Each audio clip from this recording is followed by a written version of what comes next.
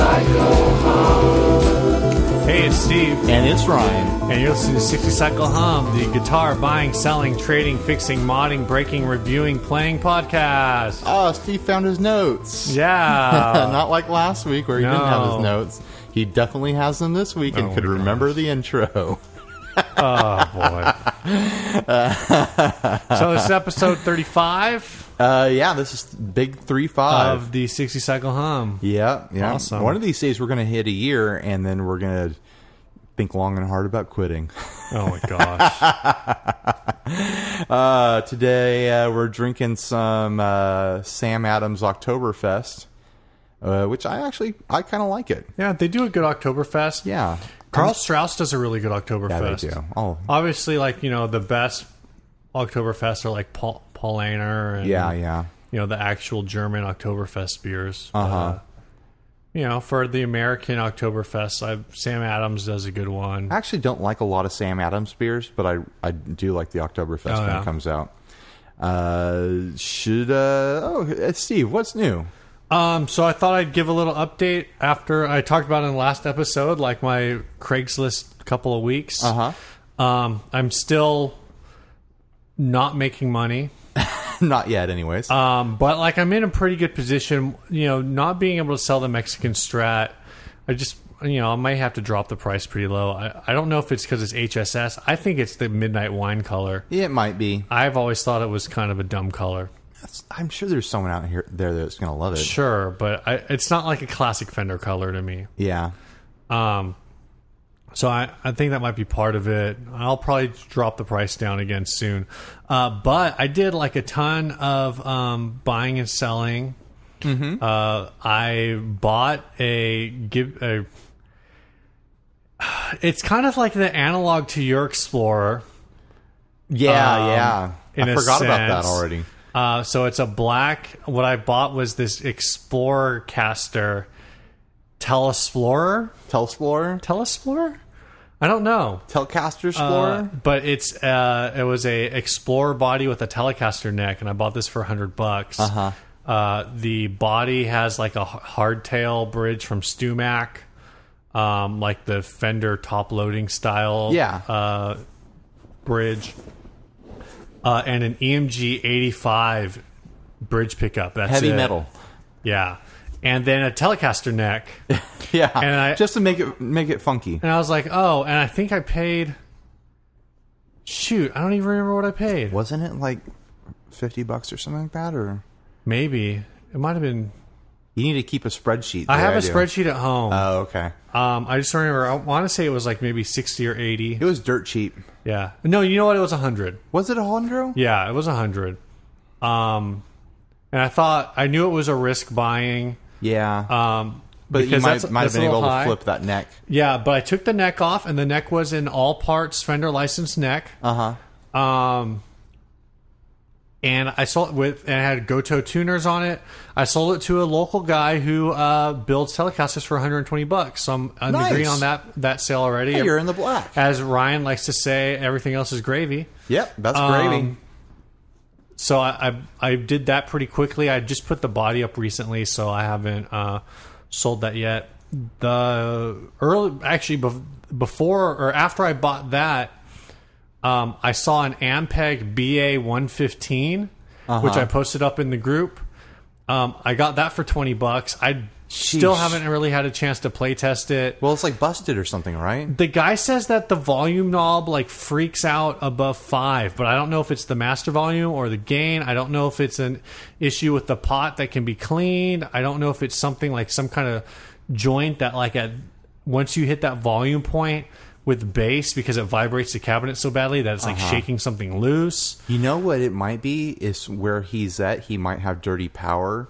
Like my bassist in Dinosaur Ghost, he has trouble at our practice space. Sometimes the power will be so dirty that his amp acts really funky. Oh, weird. And it doesn't happen anywhere else.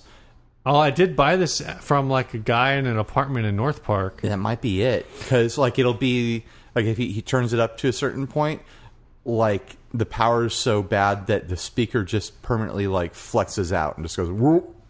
Yeah, the guy said that it starts cutting in and out, and then it'll just start emitting like a high pitched like whine kind of a tone. Who knows? Who knows? And yeah, it's hard to test without, like, I don't even have a bass at home. I feel like putting a guitar into it isn't necessarily going to replicate the scenario. I plugged in a cable to it. I turned everything up to 10. Yeah. And then I just touched the tip to get that ground buzz. Oh, okay. And it sounded fine. And I did it like over and over again, like bzz, bzz, bzz, bzz, bzz, bzz, bzz. Yeah. And how did that go, Steve? Bzz, bzz, bzz. Nice. Someone sample that into a dubstep song. Oh my god. Yeah.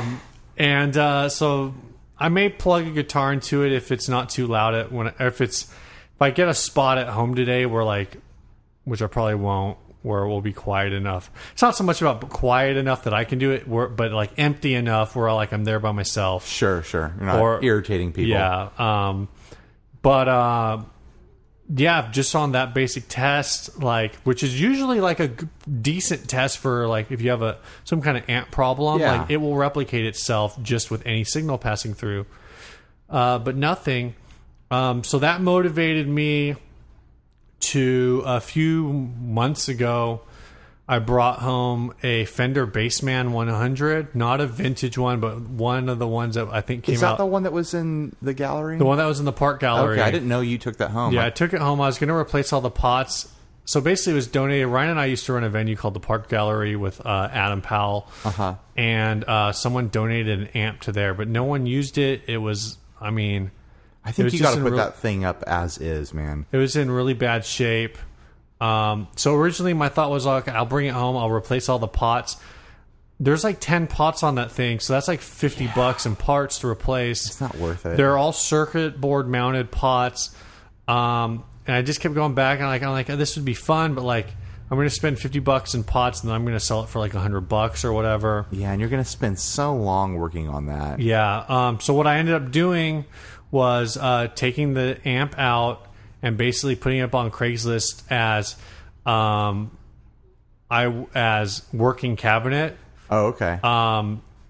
It just all you need to do to make it a working cabinet is to attach an amp to it, a jack to the amp, or a jack to the cabinet. There's right. It's not. It was a hardwired circuit, hardwired speaker that was connected with electrical connectors. Oh, okay. Like clips? Clips, yeah. And so I just took off the clips, I pulled the amp out, and I listed the cabinet for $50. And I said, if you want the amp, I'll throw in the amp for another $10. Yeah. You can try it out, you can mess with it, whatever. I don't Sure. know what the condition is. I don't even think there's a power cable for it. No, there's not. I think the power cable got cannibalized into something else around it probably just the got gallery. Yeah, it probably just got used for something else. It's one of those computer cable style things. Yeah. So those things are dirt cheap. I've got a hit on it. I just haven't had a chance to get together with the guy. But hopefully he's like, I want to check it out. I hope he doesn't want to plug it in because the whole thing is going to happen. I've already taken this thing apart. So you said $50 for the cab plus $10 if they want the amp. Yeah. Yeah. Someone out there is going to be like, yeah, I want that project. Yeah. Just for, even if basically what I told him, because I'm pretty sure I've run through that amp before. I know it works. It's just all the controls are busted. Yeah. Except for one of the knobs isn't. And I'm just there's not really a lot to check out. I'm probably, when I email the guy back, I'm just going to be like, hey, you can come check it out. I don't have a power cable for it. I don't have a base here. Right. It's basically a bucket of parts. It's a bucket of parts. Yeah. Is it worth it? If you need a base cabinet and you can solder a jack onto this thing and you have a head, sure, it's going to be great. This would actually be a great match for my that crate power block that I have. It would probably be a great match for that. It's really big and heavy. It's a big 1x15. I actually played with a band. Cool. I played with a band last night that was using one of those. It wasn't in the shape that this is in, but it sounded fine. This is, it's a decent amp. Yeah. So I've got that piece to move. That's not really part of my Craigslist thing because that money will be donated to the church. Oh, sure. because that was donated to the Park Gallery, and I just feel like when I sell stuff, even if it's stuff the church isn't using, even if it's stuff the church never used, right? The fact that it was donated to the church, like I feel like that money needs to go back. Sure. Which is fine. Yeah. I'm still, like I said, I haven't had a chance to try out that Ampeg. If it works and it sounds great, then I'm going to keep it, because I've been wanting I've actually been wanting that amp for a while. Because it has a tilt back feature. Nice. So I thought that it might be really cool to use in church. Do you own a bass amp right now? Sort of. I own that Polytune. Oh yeah, that thing's a beast to haul. Is that at your house right now? Yeah. Oh, okay. It's in a closet. I forgot about the Polytune. Yeah. That thing's crazy. That Polytune's rad. Yeah. I used it. Once. Is that the same year. one with like the waffle foam on it? Yes. Yeah. Okay. Awesome. I've been wanting to replace that grill for a long time, and I just haven't. Again, like projects that you just don't start because you live in a condo. Yeah, totally. What's my excuse with my stuff? Well, you have Laziness. a kid. That's yeah, I do have a kid. But yeah, it's just the Craigslist thing is, I feel like it's been going well. I've been taking it pretty slow. Yeah, that's what you have to do. You have to play the long game with this stuff. But really, like, I'm on track to, like, if I was to sell everything at what I think is a reasonable price, right now, like, if I was to sell the MIM Strat, the Mexican Stratocaster, and that body, that Explorer body with the EMG, if I was to sell those two pieces, I would probably come out $100 ahead. Nice. If I was to sell the amp, I could probably get another. I'd probably go like plus 80 on that. So it'd put me almost $200 ahead. Which again, I started this a few months ago, but I haven't been too aggressive. The market's been kind of weird. Yeah. It's just been slow. I don't know if that's indicative of anything. That it might just be harder to flip, like if people are getting smarter about their prices. Maybe. Obviously, like, there's still great deals to be had, because like I talked about last episode, that Squire Bullet for $40 is ridiculous. Yeah, it's and crazy. if I sell that thing, like, I'll turn $100 easy on that guitar if I decide to sell it. And the person buying it would still be getting a great deal. Yeah. Oh, yeah. So that's what's new. Awesome, man. Yeah. Should we get straight into ads then? Yeah, let's do some ads. You hit yours first. All right. Are we only doing 2 ads this week? Yeah, we're going to do 2 ads just because we have a bunch of cluster topics. Yeah. So this was labeled as quick sale, $200 Ibanez Joe Satriani electric guitar, black. Worth $1,000 for $200. Oh, man. I am selling my black Ibanez Joe Satriani S100 guitar, just JS100, you nerd. That's not even an insult. No. How do you insult? Dummy. There, let's go dummy. You dingus. This is the JS100, not the S100. Yeah, the S100 is totally different. Yeah. Is it? I don't know. Is there even an S100? Probably not. Which is in excellent condition. I have used it and really enjoyed it for a little over a year when I used to play guitar. I've had it wrapped up ever since. It comes with a gig bag. I'm just saying that from the pictures. Right. It only needs the last string repaired. What? Oh, repair that string. And you may want to get it restringed, so I'm willing to sell it for $200 today for a very quick sale for this afternoon tonight. Tomorrow, I'm going to put it back up for $450, which is still an amazing deal. Call me at blank Mitchell. Hi, Mitchell. Oh, man. First off, he's missing a zero in there to make it worth $1,000. The JS 1000, then you're getting close to something that's worth $1,000 retail. Did you eBay the JS 1000s at all? Yeah. That's your $1,000 Joe Satriani guitar. The JS 100s is more like the budget version of these. Yeah, they were still pricey. I found the red ones at, I think, Guitar Center. I think they were like $800. Yeah. Maybe $900. But still, like they go for, $500 used all the time. Oh, yeah. They don't even, they go for less than that used.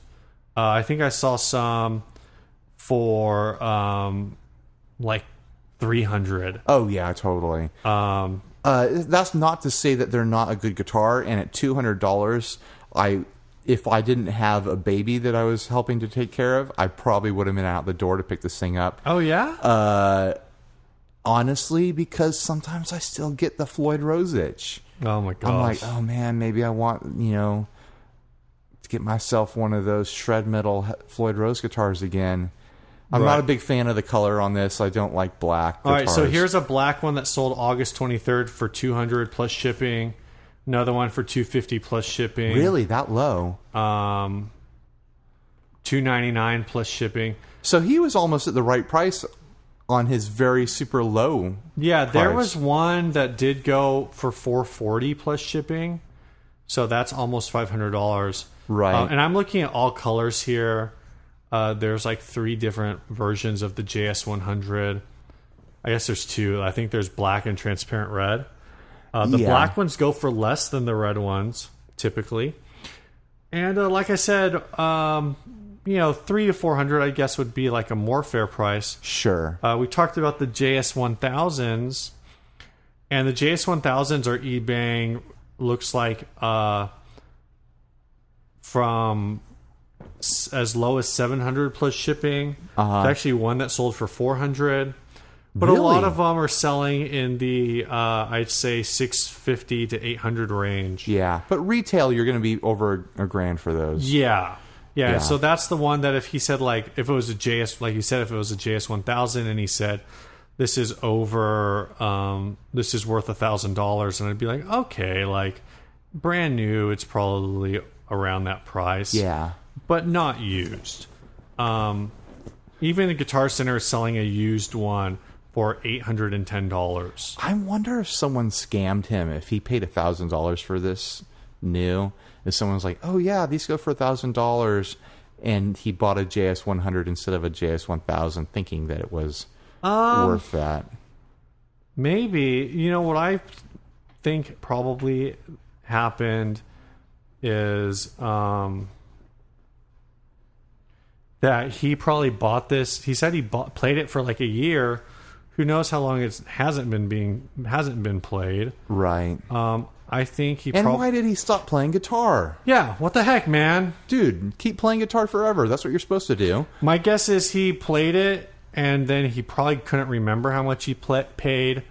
Didn't look it up. Just figured, oh, I remember it was a lot. Right. Said, oh, probably $1,000 sounds right. I don't know. It doesn't look like the JS1000 is being made anymore, or at least if it is, Musician's Friend isn't carrying it. Sure. Because the price online is listed as $0.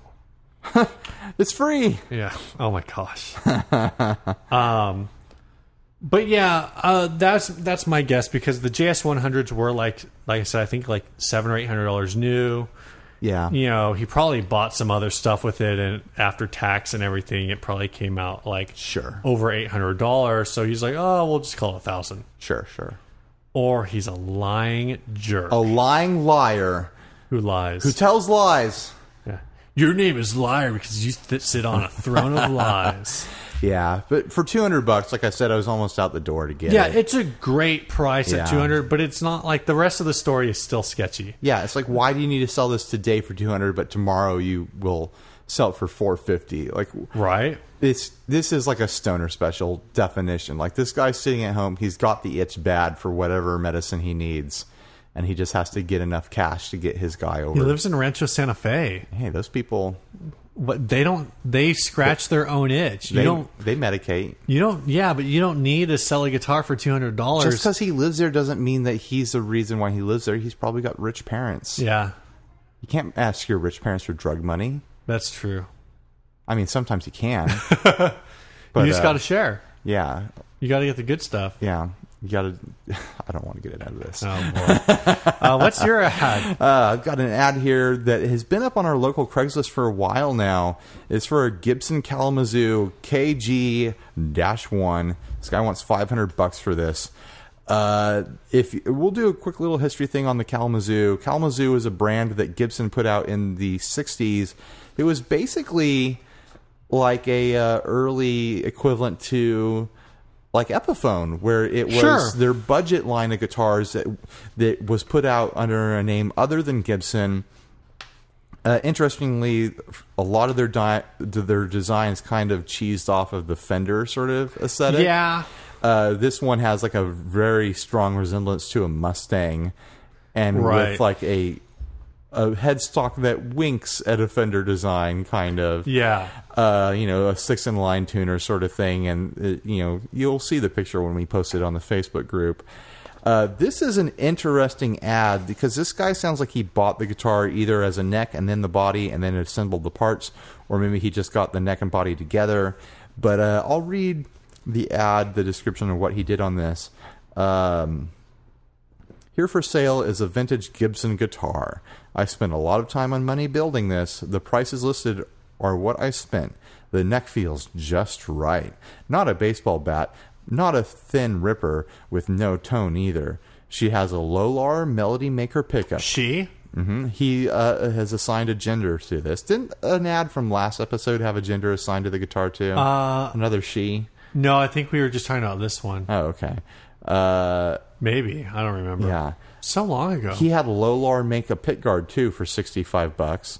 I think you can buy the pit guards for these for like $35 or whatever. Yeah, I would be surprised if WD Music didn't have them. Yeah, I feel like I saw original ones on eBay when I was price checking this for like $30-something. But he's got a Lolar pickup in here that has kind of unique dimensions to it. So he probably just had them make the pick guard to fit it. The thing that's crazy is he had this refretted. Fresh frets, nice fat ones you can dig into, with fretboard radius changed to 12 inches. Whoa! So he had a major operation done on the neck of this guitar. Yeah. He had the frets changed and he had the fretboard radius changed. And if you don't know what the radius is, that is the slight curve that's on the fretboard. Yeah. And 12 inches is basically a measurement of the setting of the machine that they use to mill the radius. It's the size of the circle. Right. Like if you imagine the neck being on the outside of a cylinder when they turn it against a piece of sandpaper or whatever, the circle that it would be on, that's the measurement of the radius. Yeah. So this thing was on a pivoting point that was 12 inches radius, which is 24 inches diameter. So 24-inch wide cylinder this thing was on. Basically something like that's. Yeah, and the larger the radius, the flatter the fretboard, basically. Yeah. So this thing, out of the '60s, I'd guess that this thing started out with like an 8 or a 9-inch radius. It might have. Well, I know if they're really going for like the Fender thing, it would have been a 7.5. Wow. So he made this thing really flat, which is what you see like on shredder guitars. I'm not sure what the radius was on the older Gibson models, if it was different. Sure. But I know the current Gibson Les Paul radius is 12. Is it really? Wow. Maybe I'm wrong. I said that with such confidence. You guys can correct us on the 60 Cycle Hum group that's on Facebook. Yeah. Get on there and talk to us and tell us how stupid and wrong we are. Please. He says for that major neck operation, he spent $415, done by Master Luthier Mose in La Mesa, which is a famous kind of repair shop here. Real bone nut. He says fresh real bone nut. So he harvested the bone, apparently. Oh, my God. I wonder what animal he took that bone out of. Also done by Mose. He put vintage style Fender tuners on here for $30, and then a bridge for $80. He's got an aftermarket bridge on this thing. So he put a lot of money into this, and he's asking $500. Another feature he put on these is that there's some of these used to come with tremolos on them, with like it would be screwed into the top of the body, and there are 3 screw holes left, and he screwed like punk rock spikes into him from like Hot Topic or whatever. What the heck, man? Which is a pretty goofy thing to do, but I get where he's coming from, kind of, where you want to fill those empty holes, but you're doing so much other work on this. Why not just why not have Mose get some like grain filler, and refinish it or something. Yeah, Like, you're already totally. putting a ton of money into this. Oh man, but he wants 500, which is less than what he paid to put this thing together. These things go kind of all over the map depending on their condition on eBay. Yeah. I've seen them in poor condition on Craigslist and eBay in like the kind of 400 range. I've seen them in really good condition in like the $700 to $800 range. Right. It's a really interesting like history of Gibson sort of thing, where you can get these 60s Gibsons that are made in the Kalamazoo factory, which is where they made all the Gibsons, for under $1,000. And so it can be a really neat thing if you want that level of quality that they were being made at in the 60s without having to pay thousands and thousands and thousands of dollars for a Gibson. But still, it's a guitar that's a Fender knockoff made by Gibson and intended to be a student model. So it's still not like you're getting a high-end Les Paul or something like that. Right. But it's an interesting piece of history, of guitar history and manufacturing history. They look pretty cool. They're supposed to play real nice. I think I've picked up one at a shop once, and I think I was impressed. I can't remember. I don't remember thinking like, oh, this isn't worth the hype. Sure. But yeah, neat guitars. For $500, I would have trouble picking this up for $500. Yeah. Would you pick it up at 400? I might start considering it. Okay.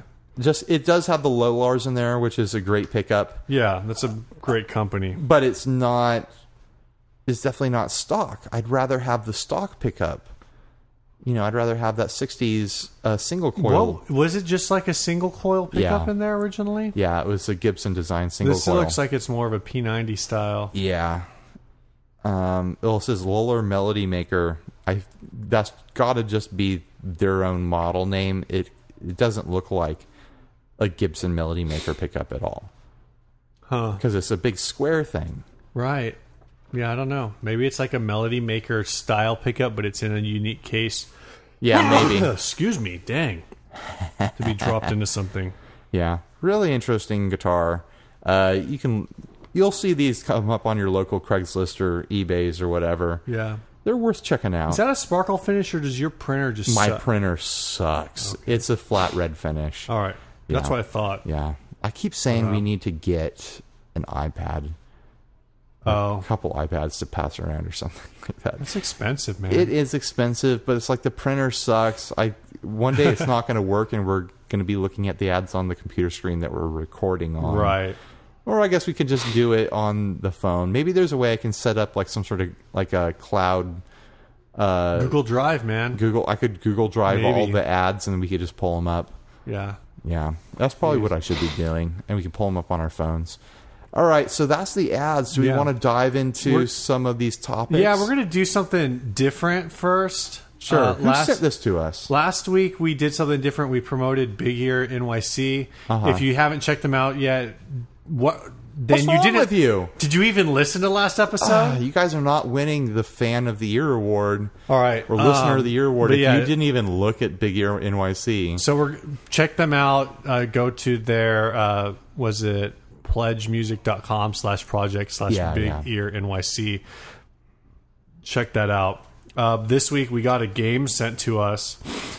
Unfortunately, I think at least between the two of us, we're only going to be able to do this maybe once. Yeah, let's just do it once. We don't want to spend that much time anyways. Well, I mean, like we might only be able to do it once ever. Oh, okay. I'm not really sure how these work, but this is Craigslist Mad Libs. Who sent it to us? Dan and NYC. We're getting a lot of love from New York lately. And NYC. So I'm going to ask Ryan to fill in these various things, and then I will read it back at the end. So Ryan, this is going to be really interesting listening. Yeah, this is going to be terrible listening. I might have to fast forward through the part where you're having me list stuff, and then we'll just read it. Okay, adjective. Jump.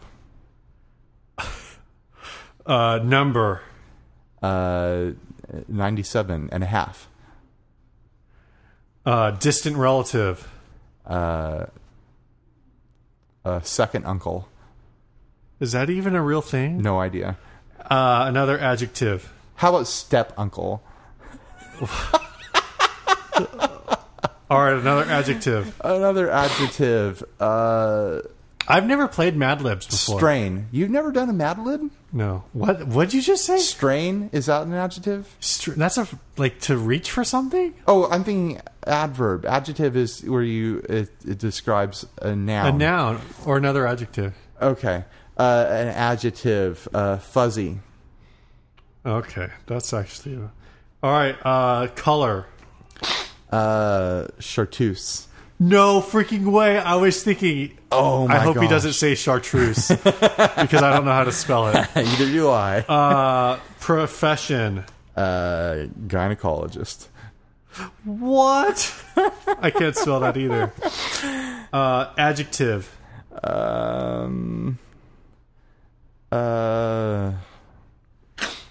Man, I always get stuck on the adjectives. Right into the group. Tell us what adjective I should say. Oh, come on, dude. We don't have that much time. Sticky. All right, another adjective. Slippery. What? Plural noun. Plural noun. Gorillas. Oh, my gosh. Number. 17. Foreign country. Lithuania. Why do you keep giving me the hardest ones to spell? Number. 78,392. Dude, are you looking at this right now? No. Because that number is perfect. Is it? Noun. Noun. California.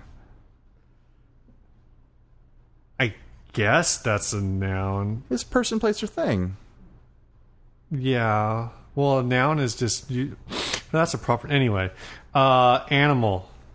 A snail. Adjective. Shoot. I told you I always have trouble with the adjectives. Moist.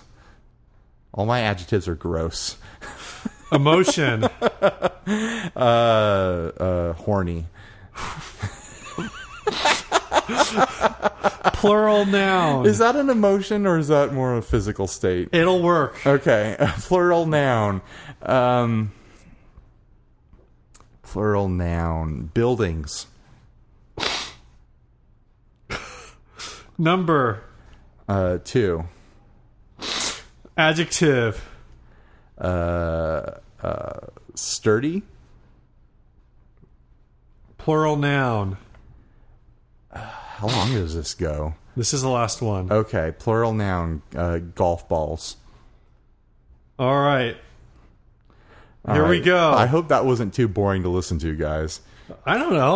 I'm going to listen to it. All right. All right. Here we go. Craigslist Mad Libs. Guitars in junk condition, except for 97.5 small dings. I'm selling it for my step-uncle, who is the original owner. I restrung it, and it sounds fuzzy. Only mod is the pickup ring, changed from cream to chartreuse.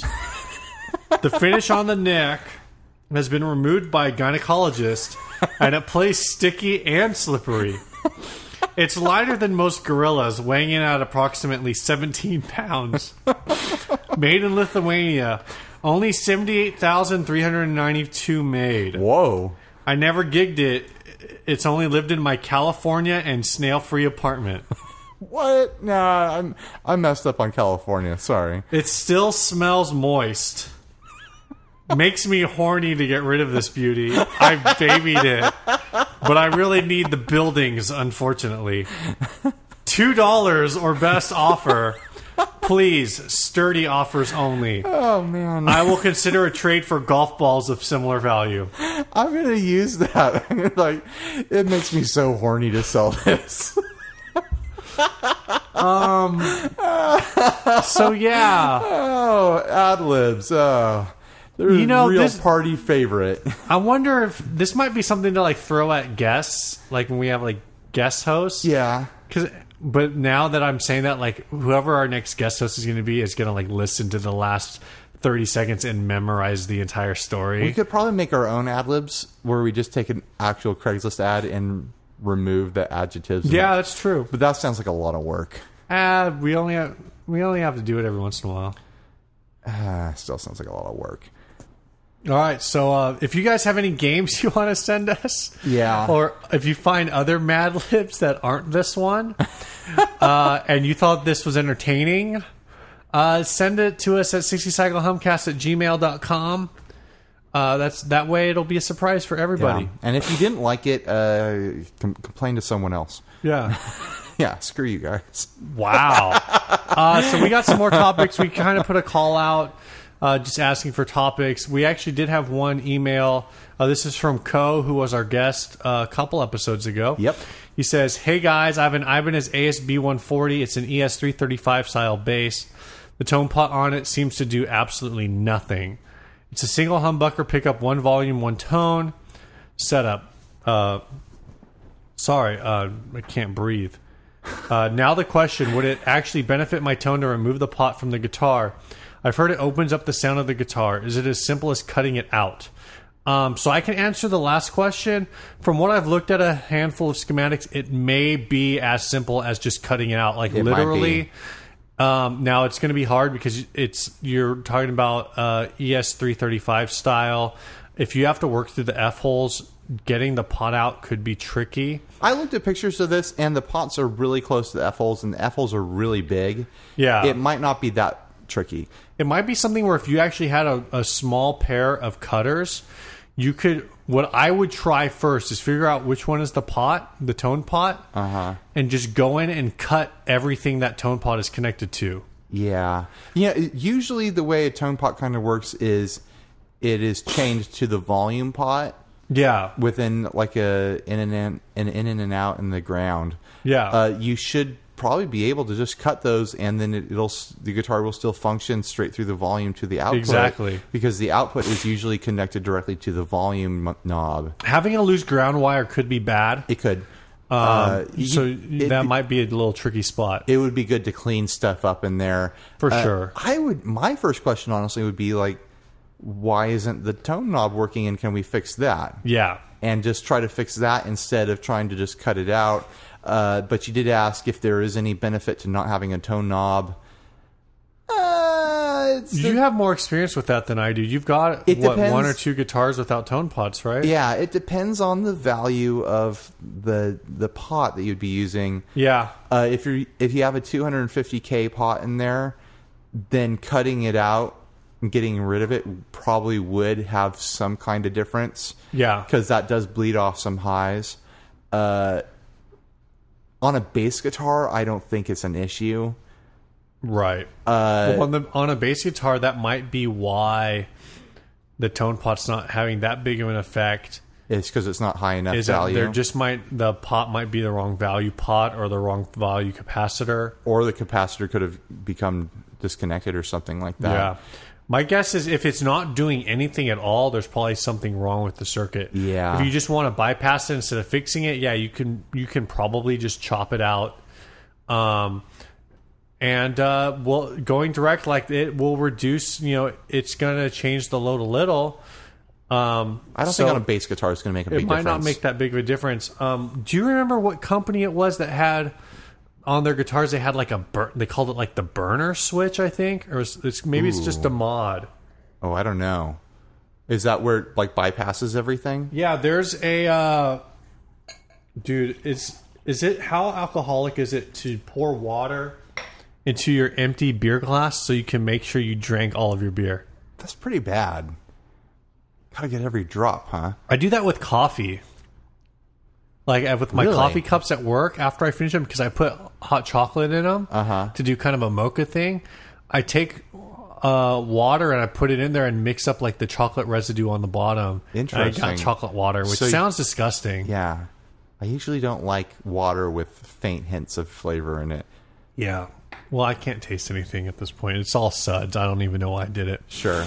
Anyway, there's a mod called, I want to say it's called like the burner mod or like afterburner or something. And all it is a switch that bypasses I think I've mostly seen it on Strats. It bypasses the entire volume and tone circuit on a Strat and just wires you straight to output. Right. It goes straight from like the switch to the output, and it adds like a little bit to the high end, and it just like bumps up your signal. It doesn't actively do anything, but by removing all the pots, you do get a volume increase. Sure. And also, like, if you're running any kind of like tone setting or volume setting on your guitar, it's a quick way to switch to a completely different sound. Right. In the case of a bass, again, especially since you'll be leaving the volume pot in place still, I don't know if it's going to make that big of a difference. No, I don't think it will. I think if you're bothered by the fact that the tone doesn't work and you do want to try that, then go ahead and cut those wires. Just know, with working through an F-hole, it might be difficult to put it back after you do that. Hey, who you calling an F-hole? Co's other question was on solder-free glue. I've never heard of it. Soldering glue, something like that. I did a quick search, and I basically found I found like forums where people are like asking, "Have you ever used this?" And people are like, "No." Oh, weird. So it's a new thing to me. I've never heard of it. I mean, I guess if you had some sort of conductive adhesive, it would work. Yeah. I would be concerned about it having. It's called solder. He says solderless wire glue. Just learned to solder already, or what? Yeah, just learned to solder already. Yeah, probably. Maybe that stuff is good for like a quick fix, like if you're in an industry where you're out in the field and you need a quick fix on something. But for a guitar, like, just slow down, take your time. Like, you're not really going to benefit that much from it. The nice thing about solder is that you can undo it. Yeah. Can you undo this glue? You probably can just heat it up just like regular glue and it'll melt, but that's going to be real nasty. Make a big mess. Yeah. I would just stick to solder. It's a tried and true. It's not expensive to get into soldering stuff. I think we were talking a few episodes back. A soldering iron is like $15. Yeah. It's not a big deal. Matthew Phillips just wrote this. To flange or not to flange? Like, to use a flanger? Yeah. It really depends. You've really got to use that flanger creatively, because if you just drop it after a heavy drive and just get the jet sound, people are tired of that. I'm going to say flange, and I think Daniel Tyack agrees with me. Oh, yeah. Well, Daniel has my flanger right now. I bought a flanger, and then the same day showed it to him, and he's like, "Hey, can I borrow that?" And I was like, "Yeah, okay." I intended to flip it, and then he's decided that he's going to keep it, and I haven't decided to fight him about it because I don't miss it, because I didn't plan on using it. All right. Cody Thompson wrote in about intonation methods.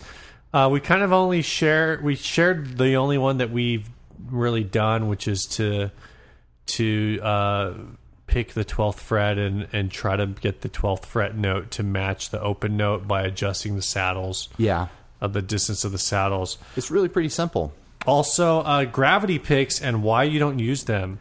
I don't use them because I have been using Fender heavies or Fender mediums the whole time I've played guitar, and I'm very comfortable with them, and I really like the way they feel. I have, in my youth, I've tried all kinds of different funky picks to see if something was more to my liking, and nothing ever stuck. I just like the feel of that kind of classic guitar pick. I know there's lots of people who like these kind of thicker acrylic style picks, or picks that are made out of wood or metal. Yeah, all these kinds of funky things. Another thing is I bought a pack of probably 100 Fender picks 5 years ago, and I still have more than like 70% of them. And every time I need picks, I just go fish a handful of them out of the dryer. Right. And I probably paid $10 for all those picks. There was a stretch when we were in your favorite band. So back when Ryan and I were in a band together, at that time, you weren't playing guitar at church. I was actually playing guitar at church, but I was playing bass in your favorite band. And probably like for a 2 or 3 or 4 year stretch in there, I didn't have to buy picks because we practiced for Your Favorite Band at church, and you'd always like drop them on the floor, and then when I'd show up like the next day for worship team rehearsal, I'd just be like, oh, there's another pick. Yeah. Oh, there's another pick. And I just never bought picks. Yeah. But I'm kind of in the same boat. Like, I've found picks that work for me. And I've been happy with them. And so I've been kind of curious about like the gravity pick and the V pick, but like I'm not really motivated to pull the trigger. They're it's like just $5 a piece. Yeah, which I would be really bummed if I lost one. Right, and the thing is they are like super hard. So they're not supposed to. I don't know if they're super hard in the sense that like they're, but of like rigidity. But in terms of like, I don't think they're supposed to wear down the way like the celluloid picks wear down. I actually broke one playing bass. Celluloid? Celluloid heavy. I've never broken a heavy pick before, but I broke one not too long ago playing bass. And I don't think these acrylic picks are designed to break. Or no, I don't think they're ever going to. I don't think they're ever going to break unless you're intentionally trying to break it in a vise or something like that. But yeah, like I said, it's $5. I'd get super bummed if I lost one of those. If I lose a Fender pick, it's like whatever. I've got 100 more of them at home. Yeah. Like, because I drop picks all the time on stage, and I just pull another one out of my pocket. To do that with the gravity pick, I'd need to have 3 of them. Right. And then I'm spending $15 on picks. Right. I guess so. If you really like the feel of them, or you really like the way they attack the string or whatever, then that's what you're going to go with. Yeah, I think there's definitely a market for like a high end or different style picks. I know. Sure. We're working on getting them on the show, but our buddy Paul Anderberg has like an assortment of picks. He's got like a quiver. Like literally, I don't know if it's still on his most recent pedal board, but for a while he had like a pick holder, not like an Altoids tin that holds your spare picks, but literally I think he still has that. It's got that big metal spring. Yeah, it's like a spring that picks are in, and I think it's because he actually uses like different picks for different songs. Yeah. It's like he's like a golfer with a caddy. Like he looks at a song and he's like, "Do I want the 9-iron or the 7-iron on this? I don't know. This song looks like it might have a good solo stretch in there. I might want the wood pick. Yeah, I don't know the brass though. It might get me a little bit more top end on this song."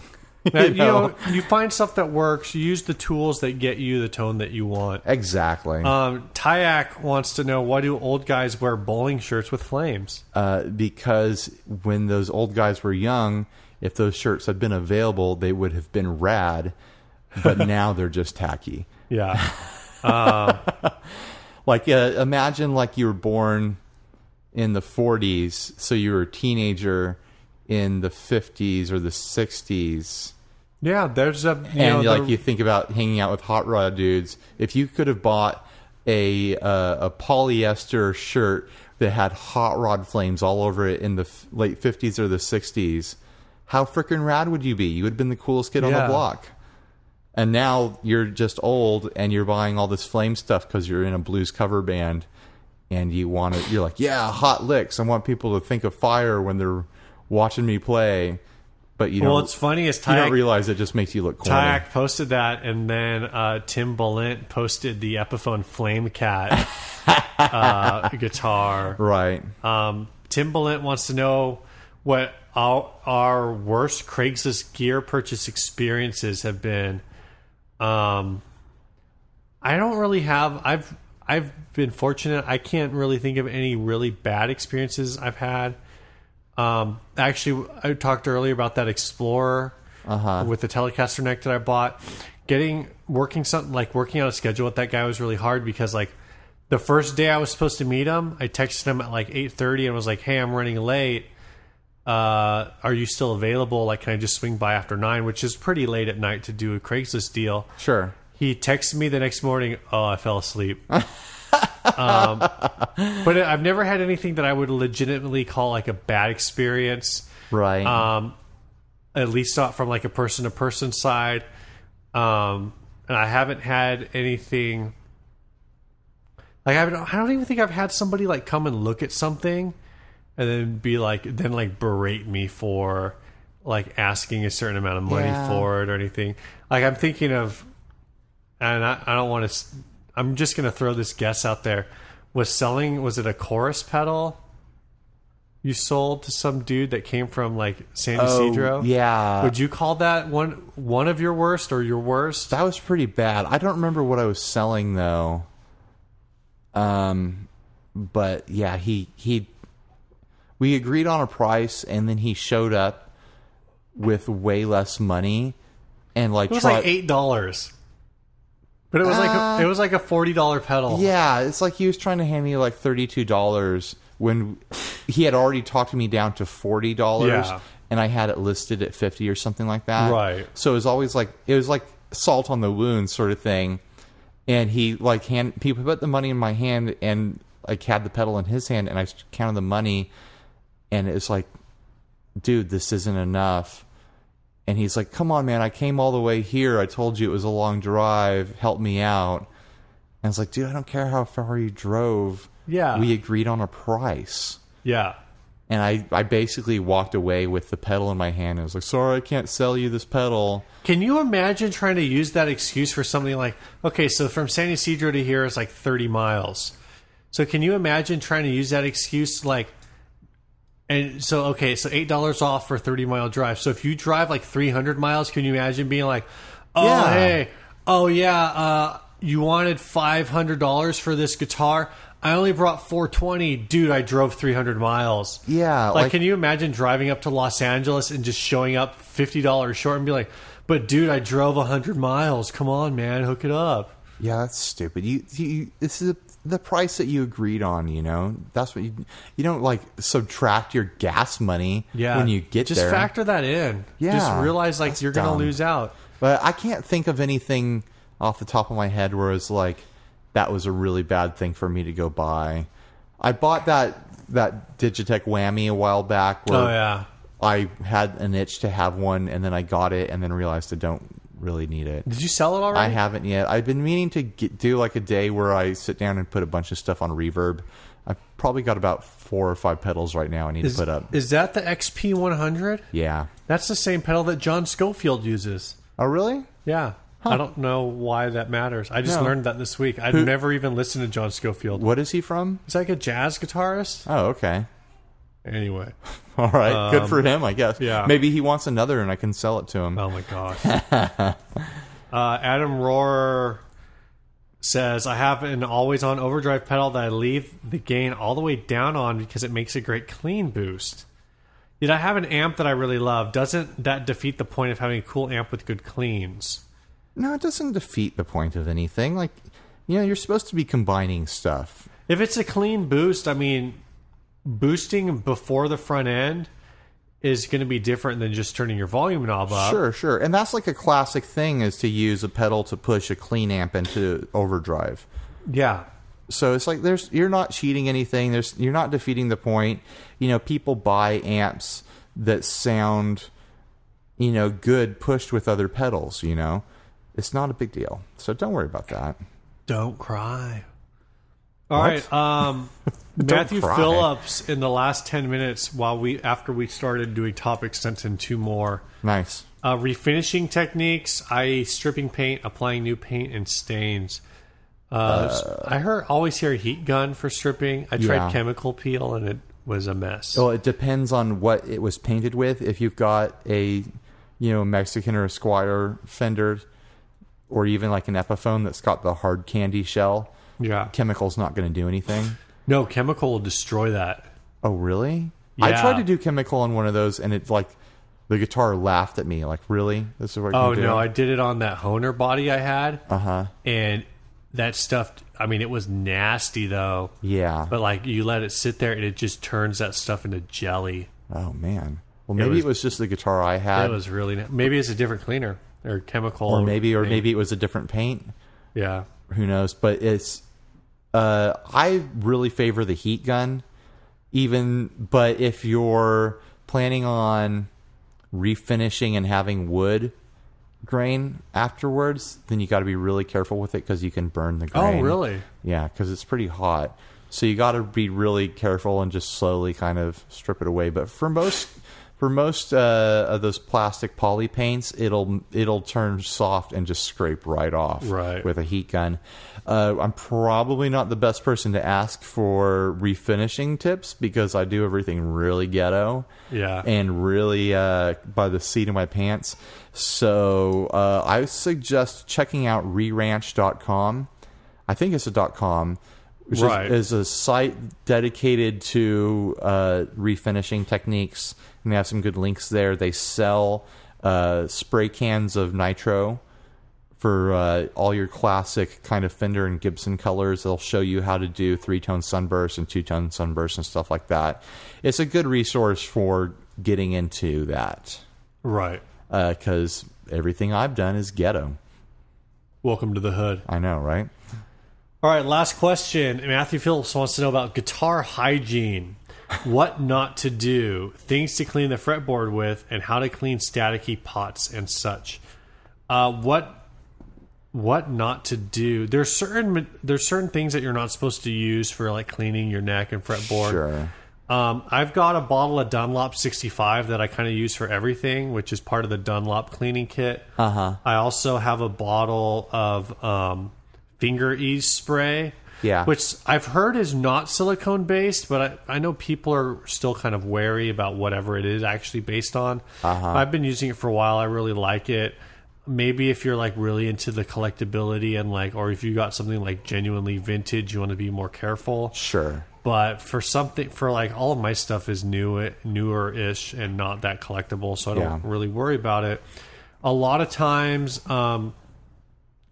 I find the best clean is what I'll do is I will get the so a lot of guys for board conditioning, and I forget if this is for rosewood or for maple because there is a difference. We'll just use like lemon oil. Sure. Like some kind of furniture wood oil. Well, yeah, and you have to be careful with like a furniture polish because again, like you don't want something that'll stain it. Yeah, like if there's like a silicone, if it's silicone based, that stuff will gum up your supposedly gum up your stuff. But what I actually have always my best thing for cleaning is to get get 2 rags. You get a clean one that's like completely clean. I actually get 2 that are clean, and I get the water as hot as I can out of the sink because it's really just finger grease that you're dealing with. Yeah, a lot of times because it's just simple stuff. I'll get a rag as hot as I can. I will, or I'll get the water as hot as I can. Put one of the rags in there, get it soaked, and then wring it out like as much as you can wring it out until there's like no water dripping. So it's just like kind of the steaming rag, right? And I actually have had a lot of success using that. A lot of guys aren't comfortable with it because they're worried about the wood absorbing the steam. Again, I'm just telling you what my experience has been. It works great for removing gunk. Yeah. That's what I've done especially for neck cleaning, front and back of neck. I may have to modify that a little because it doesn't work as well for non-finished necks. And I have a few guitars now that the raw neck that have more of a raw neck finish, so it doesn't work as well. But my red Telecaster, the one that I built when I first got that neck, it was nasty. Yeah. I spent like maybe 10 or 15 minutes of really like focused effort with like just repeated hot water cleaning, and it really got like all the dirt out. There were certain things that just weren't going to come out because it was stained or that it was gouged or whatever. Sure. Where the dirt was just so ingrained into it that it was basically stained by the dirt. But it was otherwise like it was way cleaner afterwards than it was before. Yeah. It looked great. Beforehand, like I just looked at it and thought I was going to get freaking tetanus from playing this guitar. I've always done this thing where if I have like a day where I've got all the strings off of a guitar because I'm doing whatever, like messing with electronics or something, or doing some kind of maintenance on it, I'll take a plastic scraper and I'll just scrape the gunk off, and that'll leave some gunk so it doesn't feel like, oh, this neck is back to completely clean, because I prefer there to be a little bit of grease on there. Sure. In the past, I've done complete cleans on certain guitars, and I've done like where I mix rubbing alcohol with a little water, and like with a Q-tip, we'll go in there and clean up problem areas and stuff. I don't know what the experts would say about that. there might be an issue with it, but it was fine for me. Yeah. It didn't hurt anything. The old plastic scraper thing is something I know a lot of techs do. When I had a bass in at a music shop in San Diego, they actually the guy did it when I was there because like he just kept. It was kind of a hassle to get my guitar work there. I had to like call them a few times, and he actually was doing like the final touches while I was in the shop. But he took like a straight razor. Oh wow! And that's what he used for cleaning the fretboard. I'm not quite comfortable like if that's what they do, and I'm sure a lot of techs use like a razor. They just put it like straight down and scrape across, and the neck was like friggin' brand new clean afterwards. Right. I've always just taken like an old credit card or like sure. We have some old gift cards laying around that don't have any money on them, or we just didn't throw them away for one reason or another. Totally. And I'll use that as like my plastic scraper. And again, it gets 95% of the way there. Yeah. I just don't really want to take a razor to a fretboard. Yeah, no kidding. I'm sure it's a learned touch, and once you have the touch, like you can go all day long on it. I'm not comfortable. I know I don't have like the sensitivity and like pressure sensitivity to do it. So yeah. How to clean staticky pots. I've always just like turned the pots real quick and a bunch of times, and that usually clears up any issues I'm having with the pots. And if they're still giving me problems, I usually just replace the pots. Yeah, I've got some electronic cleaner that I got from Radio Shack. There's another product on the market called Deoxit that is supposed to work really well.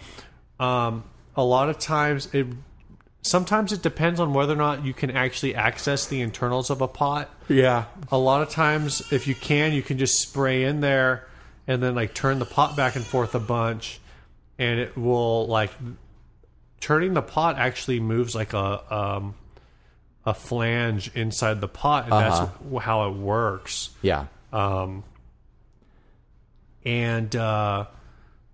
So by moving it at the same time, like that liquid is going to get in there and it's going to clean out the oxidation.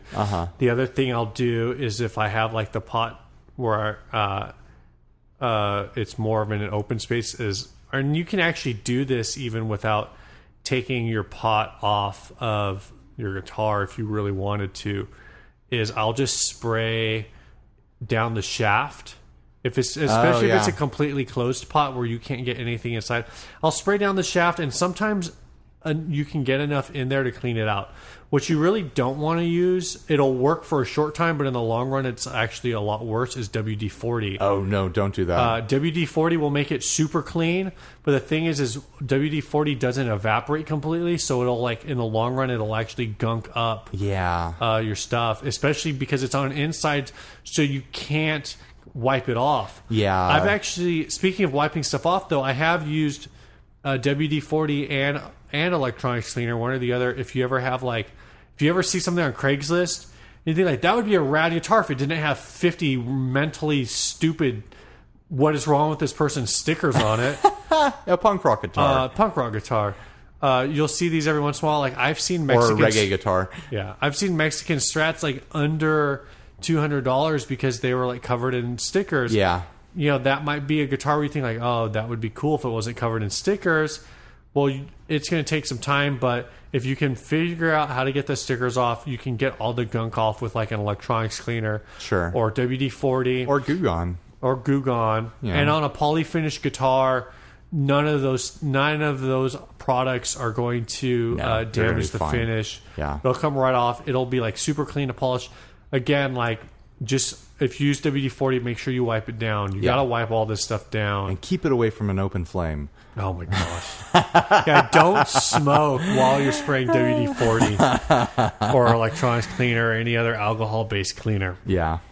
So that's been our topic grab bag. We don't have anything else? That's it. All right. We don't have a song this week. Yeah.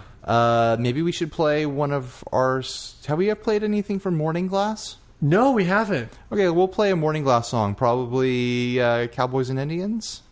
Oh, that'd be a cool one. That or what's 28 Steps. 28 Steps. What's it called? I'll pick one and I'll put it in there. It'll be obvious which one it is. Yeah. This is a band that Steve and I used I'm trying to think of which one has the coolest guitar solo in it. Because I'm such a, like, not a lead player. Right. That for a couple of those songs, I was, like, really stoked with the lead work I did. This is a band that Steve and I put together for about a year. Yeah. And like that. It was us and then our friends Megan Davey.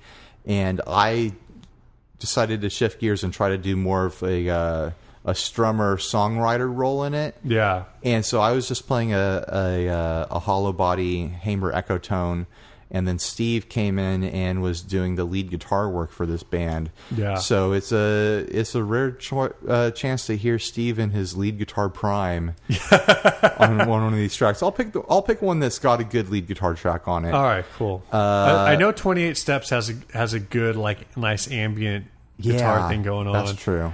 I feel like there's another one, but that might have a good one. I don't. Cowboys and Indians might have one. I don't remember. Yeah, we'll pick one.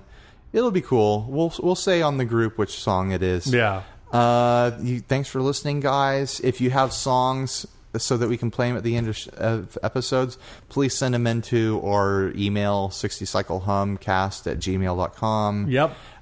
Check us out on the Facebook group, which you just go to Facebook and then search for 60 Cycle Hum, and it should come up. The podcast can be found on Tumblr. We found out recently that it only posts the 20 most recent episodes on iTunes. So if you want to listen back to older episodes, you got to go to the Tumblr. So yeah. Oh, so that actually reminds me. I wanted to do this earlier in the episode, and I forgot. If anyone out there is familiar with RSS and has an idea about how we could do basically like an unlimited RSS feed, shoot us an email. Yeah. I think I can probably figure it out, but if you know how to do it already and you can explain it to me, like how that coding works, then we can move a lot faster. And I would love to get all of our episodes back up on iTunes. Yeah. We didn't know this Tumblr issue because most of you guys who have been with us from the beginning have been listening from the beginning. There's no reason to go back. Yeah. But we've, as we've grown and as we've expanded our listening audience, people want to go back. And we just found out a couple of weeks ago, like, iTunes only goes back to episode 13. And every time we release a new episode, iTunes gets one shorter. Yeah. Or one like newer. So when we dropped episode 33, then episode 13 disappeared. When we dropped 34, episode 14, etc. It's like our past is disappearing. It's like Back to the Future. Yeah, it's like we're always going to be 20 episodes old. We're looking at like a photo of ourselves, and my brother's in there, and he's fading away. But it's like your But my brother stands for episodes. It's like your brother is fading away, but a newer, younger brother is appearing in his place. But that brother will eventually fully form, and then he'll start fading away, and another brother. Oh my gosh, all these and it'll brothers. just be a cycle. Yeah. Will there ever be a sister? I think other podcasts handle this by putting their older episodes up for sale on iTunes. Oh, maybe. And they do collections like Mark Maron does that a lot. Well, like, I think you want to go also- listen to my first 100 episodes? Go on to iTunes and buy them. Yeah, well, I think also they may get around it by paying for like actual podcast. There are companies that do podcast hosting, like that is their specialty. Yeah. So they probably take care of all that back end. All you have to do is upload a file and type in some information, and they automatically do all the coding. I don't know how much that stuff costs. And the bigger And we're podcasts are on networks and stuff Yeah. like that, where there's other people taking care of these details. Yeah. We're just two guys here. Yep. Why do you guys expect so much from us? We're just two guys. If our entire listening audience sent us $1, like each person sent us $1, We'd have $40. Oh my gosh.